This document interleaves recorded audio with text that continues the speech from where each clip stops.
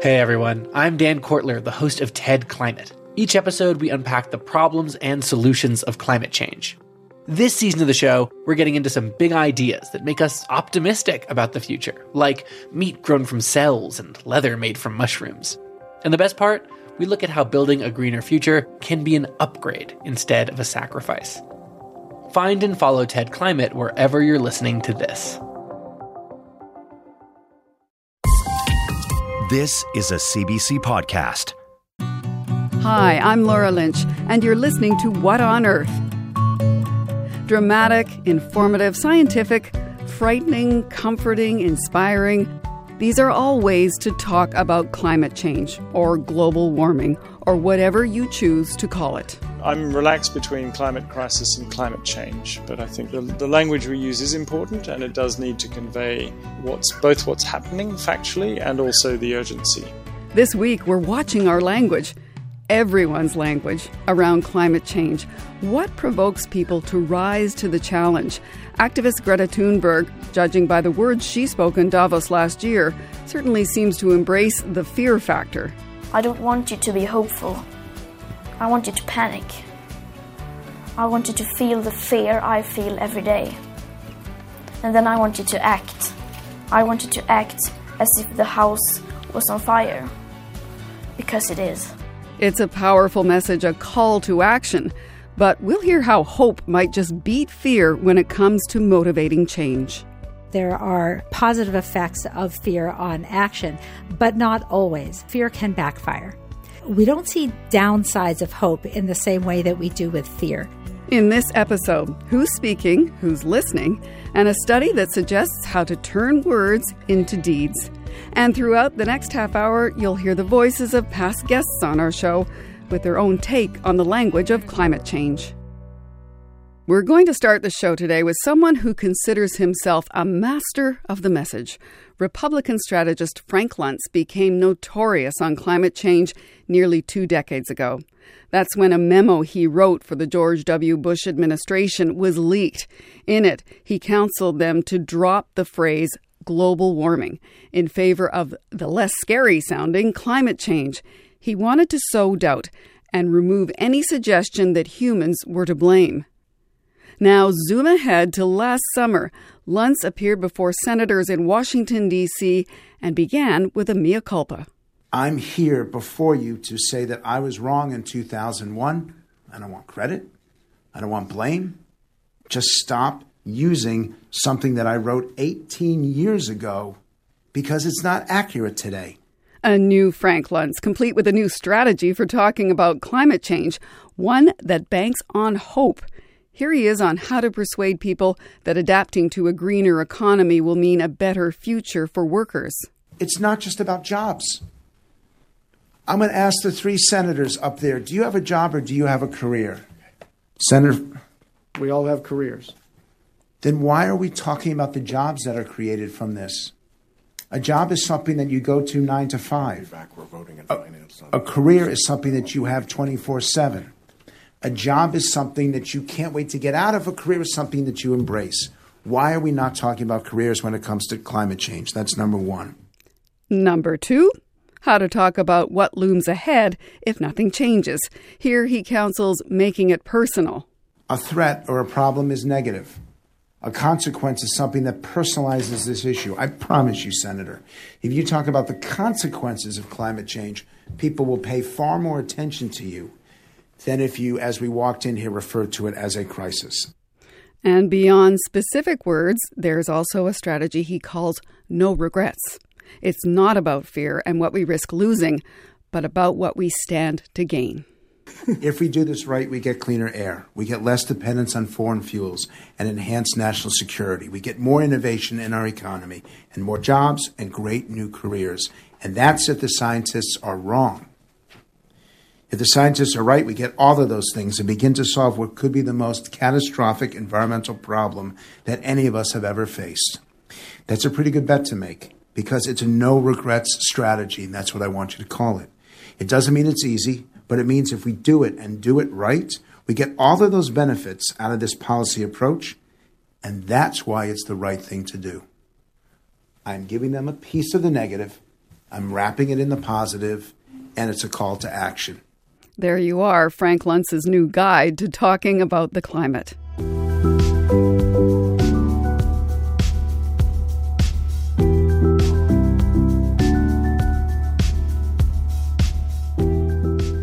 But however it's spun, we can't ignore the fact that some people are very afraid of what climate change will mean. Take 19-year-old Emma Lim, a student at McGill University.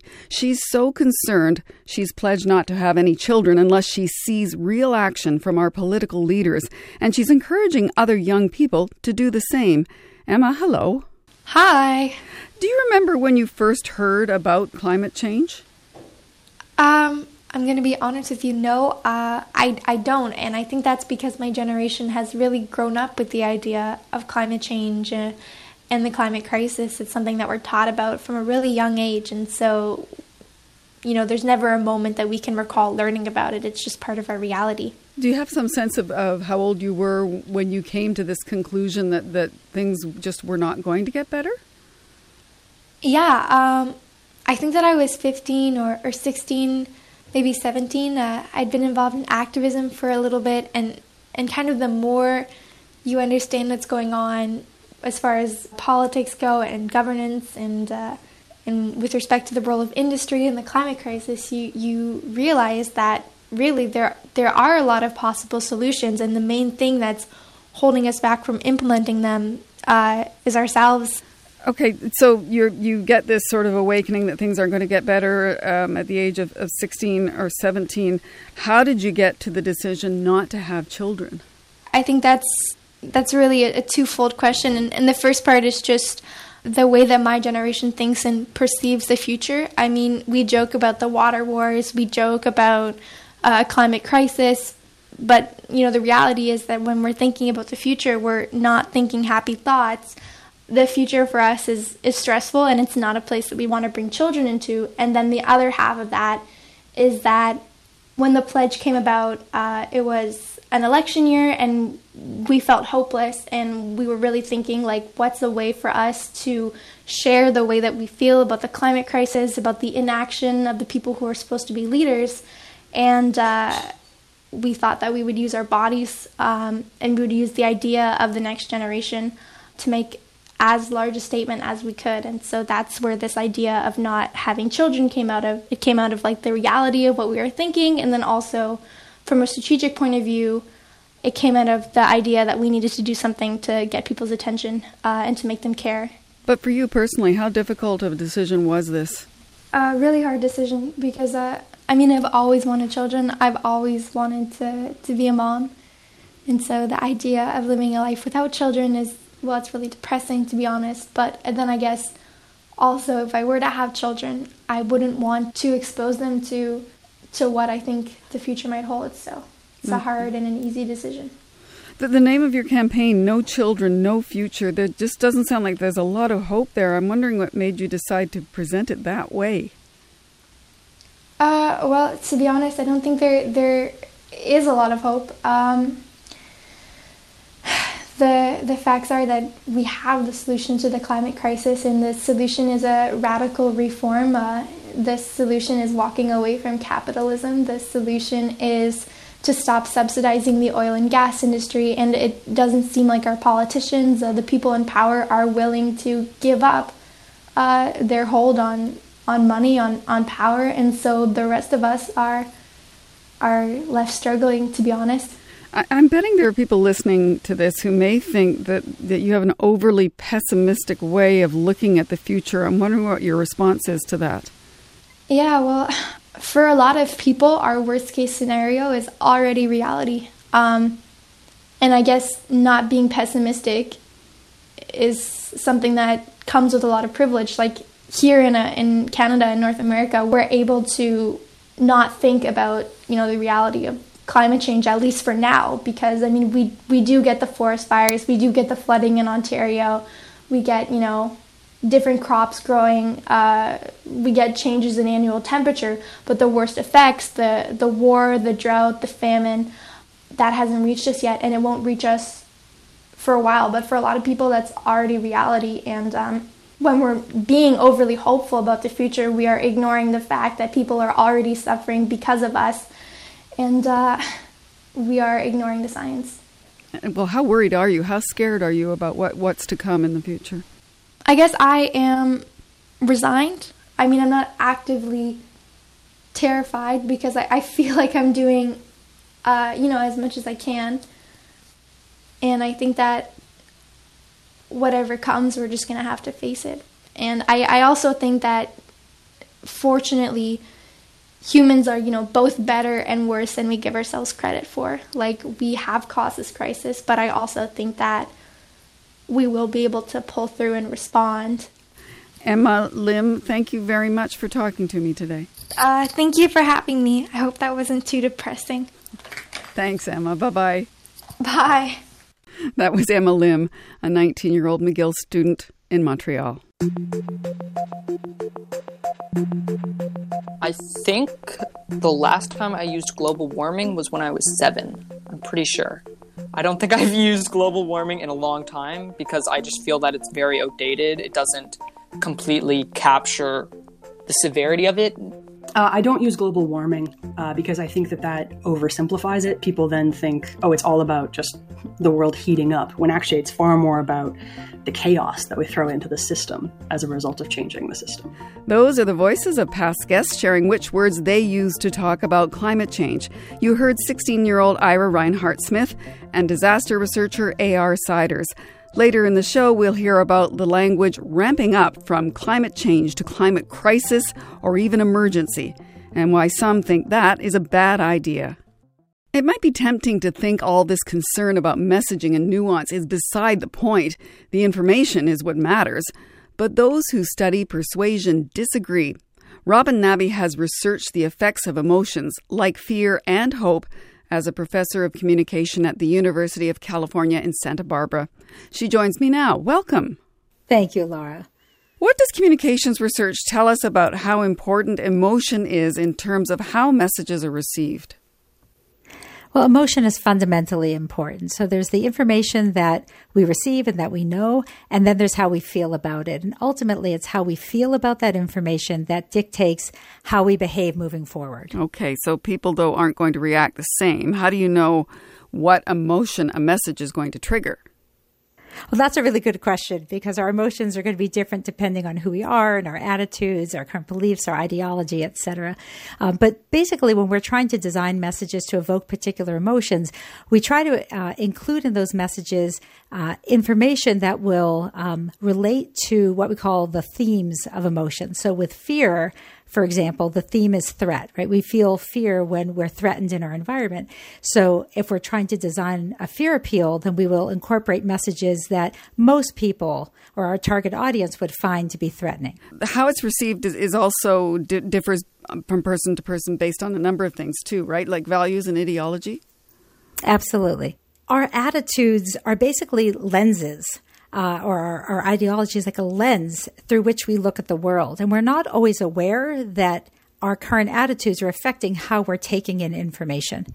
And if we were to use an analogy, like I use a fruit analogy often, it's, if you go into a grocery store and you pick up a watermelon, you might be like, wow, this watermelon's really heavy. Now, if you had just been carrying something really heavy, like your child who weighs 40 pounds, put the child down, pick up the watermelon, you might go, wow, this watermelon's pretty light. Now, the watermelon's exactly the same, right? But it's your frame of reference that's different. And that's what our attitudes do. Our attitudes are our frame of reference, and that is what we're assessing all other information that we're exposed to in the environment through that lens. Okay, and so then so many of the messages about climate change are fear-based, the threat of a future that would happen if we don't take action. Is that effective? The research overwhelmingly shows over decades and multiple different topics that fear is effective in generating attitude and behavior change. So they're not huge effects, but there are positive effects of fear on action, but not always. So fear can backfire. So in some cases, when we feel fear, that motivates us to take protective action. But if we feel that there isn't an action that we can take, then we still have to manage our fear. Right? It's still adaptive for us to handle those threats. And if we can't do it through some productive action, then we're going to manage the fear by doing things like denying the threat, by reacting against the source and deciding, oh, they don't know what they're talking about. They're just trying to scare me. We'll minimize the problem. Oh, it's not as bad as they say. And those are all ways that we can manage our fear, but we're not actually managing the threat in the environment. Now, you've done a study that specifically looks at how messages of hope and fear were received by undergraduate students in California. Tell me how you tested that. Well, basically, we were interested in the relationship between fear and hope, and would it benefit climate change messaging to incorporate hope into those messages? Because as you had said, Laura, so many messages are focused on fear, but fear and hope are very closely related in that fear and hope are both about uncertainty. But the value of hope is that it inspires us. And when we feel inspired, we're more likely to take action. And we can feel good about that as well. And so in this study, we designed messages that were framed differently. And by framing, I mean we present the same information, but through different lenses, either positive or negative. And when you frame messages positively, like, hey, if you rode your bike and used your car less often, that's going to really help the environment. That's a positive frame. If we say, if you don't ride your bike and you keep using your car, that's going to negatively affect the environment. That's a negative frame. And so we took the same information framed positively and negatively. And what we find is that negatively framed information evokes more fear and positively framed information evokes more hope.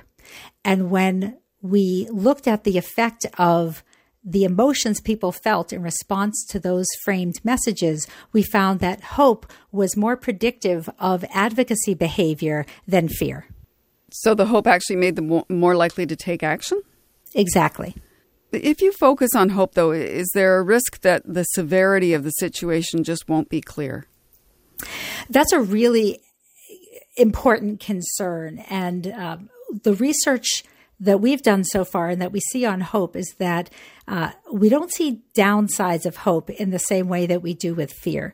So in other research that we've done, we've seen that health messaging, and not on one particular topic, but across a range of topics, that when framed in terms of hope and future possibility, that people are more likely to trust news organizations, more likely to trust scientists, more likely to say they want to protect their health moving forward.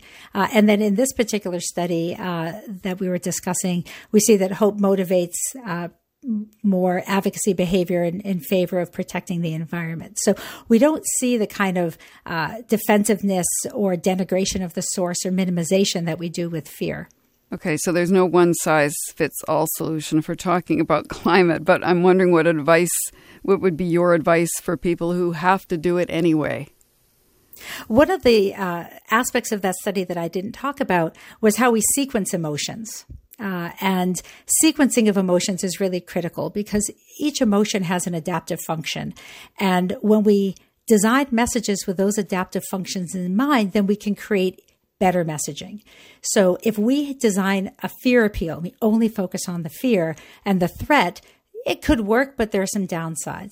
If we focus only on hope, it might be, and I think this is what you might have been suggesting earlier, is that we might think, oh, well, that's great, but I don't really see what the problem is. And so I don't feel that motivated because it doesn't seem so bad right now.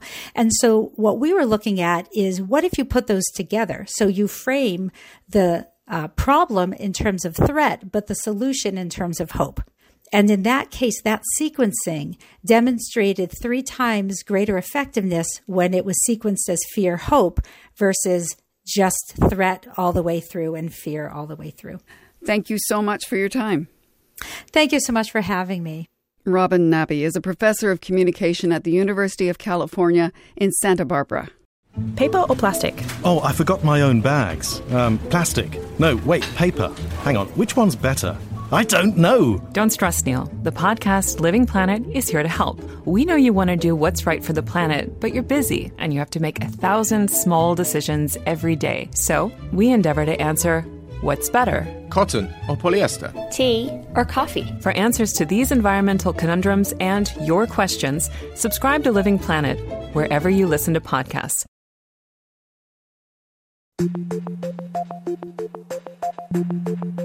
It does depend on the context. I very much support the language of climate emergency. Here are more thoughts from past What on Earth guests on the language of climate change, including whether to follow suit with the Guardian newspaper. It decided last year to use the terms climate crisis or climate emergency instead. Now, the first voice you'll hear here is Federal Environment and Climate Change Minister Jonathan Wilkinson. We talk about climate change, which is a scientific fact, and it is a crisis. It is a crisis in terms of how quickly it is evolving, how perhaps we have left it far longer than we should have. And so that's normally the way that I would talk about it. Personally, I prefer to adopt the word emergency. It feels like more, we don't got that much of time. We need to do it right now. My worry about ratcheting up the language we use and stressing the climate emergency or the climate crisis or the climate disruption or chaos is that I'm not sure where we go from there. And all evidence points to the fact that we will see impacts continuing to accelerate. So you heard Jonathan Wilkinson, followed by Lin Liu of Greenpeace in Beijing and Sarah Birch from the University of Waterloo.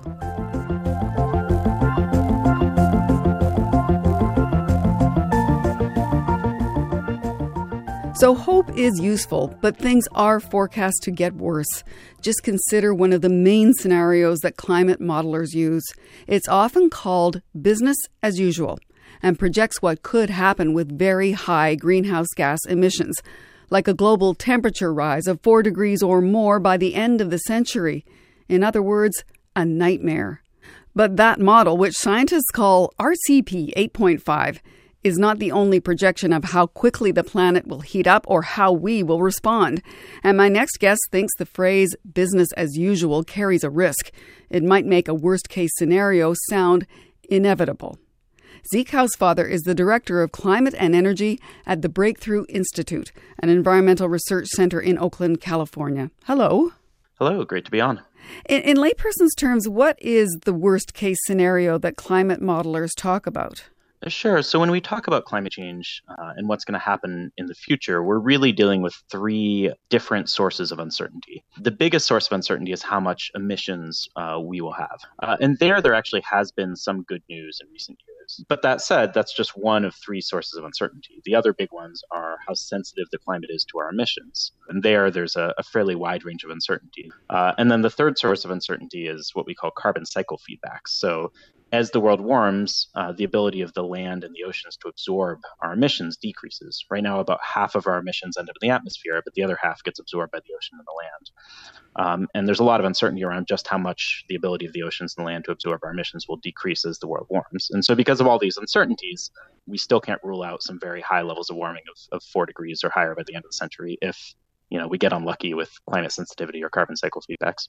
Right. So, but a lot of scientific literature also calls this the business as usual scenario when you're talking about worst case. I'm wondering what you think the problem is with the phrase business as usual. So a lot of the scientific literature has referred to this scenario called RCP 8.5 as business as usual. And it was never intended to be business as usual. When it was created in the mid-2000s, it was sort of the 90th percentile of the no policy scenarios in the literature. So one of the worst case scenarios. And it's become a lot less likely since then. It's a scenario that sees global emissions tripling by the end of the century. It sees global coal use increasing by 600% above today's levels. And while that seemed, plausible a decade ago, it's really hard from where we are today in terms of technology and prices, and to see how a world where we sort of turn around and make coal the dominant energy source of the 21st century would be likely. And so we've argued that, we should start referring to it as more of a worst case scenario than a business as usual scenario. Because the business as usual is saying this is what will happen if we just keep carrying on the way we are right now. Is that the idea? Well, yeah, and because business as usual today isn't the same as business as usual was a decade ago, right? The world has taken some limited steps toward implementing climate policies. We've succeeded in making some clean energy technologies cheap. And so we're not really in what used to be the business as usual world anymore. we're certainly not in the world we want to get to. We have a lot more steps to take and a lot more action to take to, meet our international targets around climate change. But at the same time, we've taken some action, and our scenarios should reflect where we are today, not what could have been if we wound back the clock and did nothing for the last 10 years. You've talked about the assumptions that seem really unlikely, like how much coal we'd use in the future. Why have those assumptions become embedded in those scenarios if they're unlikely? Well, again, when the scenario that a lot of people use was created 15 years ago or so now, it did seem a lot more likely than it does today. And there's a certain amount of desire for consistency in scenarios. We ran the last generation of climate models using that scenario, so we want to have runs from the latest generation that are consistent with those. It's useful to have these really big warming scenarios to sort of pull out a signal in sort of some of the climate noise and climate model runs. And it's useful as a worst case scenario to see, what might happen if we really decide to burn all of our coal. We're mostly arguing that we just need to stop calling it business as usual, or stop, making people think that it's the most likely outcome from where we are today. But what is the risk if you focus on these very high emissions scenario? What is the risk in terms of public perception? So there's a couple potential downsides to it. One is it creates an easy target for those who are dismissive of climate change or the need to take action on climate change to attack. They'll say, that study uses an unrealistic scenario, so we shouldn't put much faith in it. And it also can lead to, a certain amount of doomism around some climate impacts. We've seen a rise in the number of people who are arguing that, it's too late to deal with climate change, or, it's going to cause the extinction of the human race. And that sort of rhetoric can, hurt action rather than help action in some cases. People just won't be motivated anymore. Or, if in a few more years, the world hasn't quite managed to drastically reduce emissions yet, they might give up hope. But I'm curious, isn't it useful to talk about how bad it could get in order to motivate? I think it is. I think it's just important to also be scientifically accurate in the discussion. So I think, instead of focusing on a worst case emission scenario, I think it's much more interesting to say, what would the world look like if we actually saw, 4 degrees of warming by the end of the century globally? And again, because you can get to 4 degrees of warming through a lot of different ways. It doesn't just have to be burning all our coal. It could be a more realistic energy pathway, but with higher climate sensitivity or higher carbon cycle feedbacks and some of these other big uncertainties in the climate system. And those uncertainties in some ways make it even more important for us to reduce emissions, right? Because our emissions are the one uncertainty we can control. And by the time we know that, the climate is unusually sensitive or that carbon cycle feedbacks are going to be very strong, it'll be too late to reverse course. That leads me to this thing, because you're talking about the danger in the language being that people give up hope. I'm wondering, how hopeful are you? So I'm hopeful we can avoid the worst impacts of climate change, but I'm also very skeptical that we can get to the best case scenarios. The world has focused a lot on limiting warming to 1.5 degrees above pre-industrial levels, which sort of came out of the Paris Agreement as an ambitious target. And I'm a little worried the ship has kind of sailed on that. It presents us with really a tough choice if we want to meet that target. We either have to cut all global emissions to zero in the next 20 years, which is really hard to see happening, or to have a slower emissions reduction, but to have massive amounts of carbon sucked out of the atmosphere by the end of the century through technologies we don't really have today. And we're talking about planetary scale interventions. And it's really hard to see stuff like that happening. So, I don't think the ship has sailed on limiting warming to 2 degrees. I think it's going to be tough, and it's going to require a lot more political will than is evident today.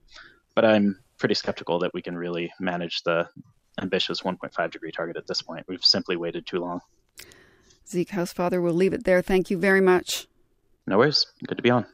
Zeke Housefather is the Director of Climate and Energy at the Breakthrough Institute in California.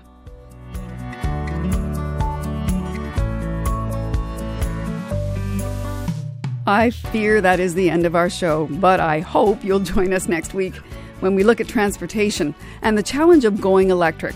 Have you thought about buying an electric vehicle? What would stand in your way? Send us an email to earth@cbc.ca. On Twitter, find us at CBC What on Earth or me at Laura Lynch, CBC. And if you haven't given us a review, please do, and tell your friends to subscribe. Thanks this week to the What on Earth team. Associate producers Rachel Sanders and Andrew Kuryata, and producer Molly Siegel. Our technician is Matthias Wolfson, and this week Lisa Johnson was our senior producer. I'm Laura Lynch. Thank you for listening.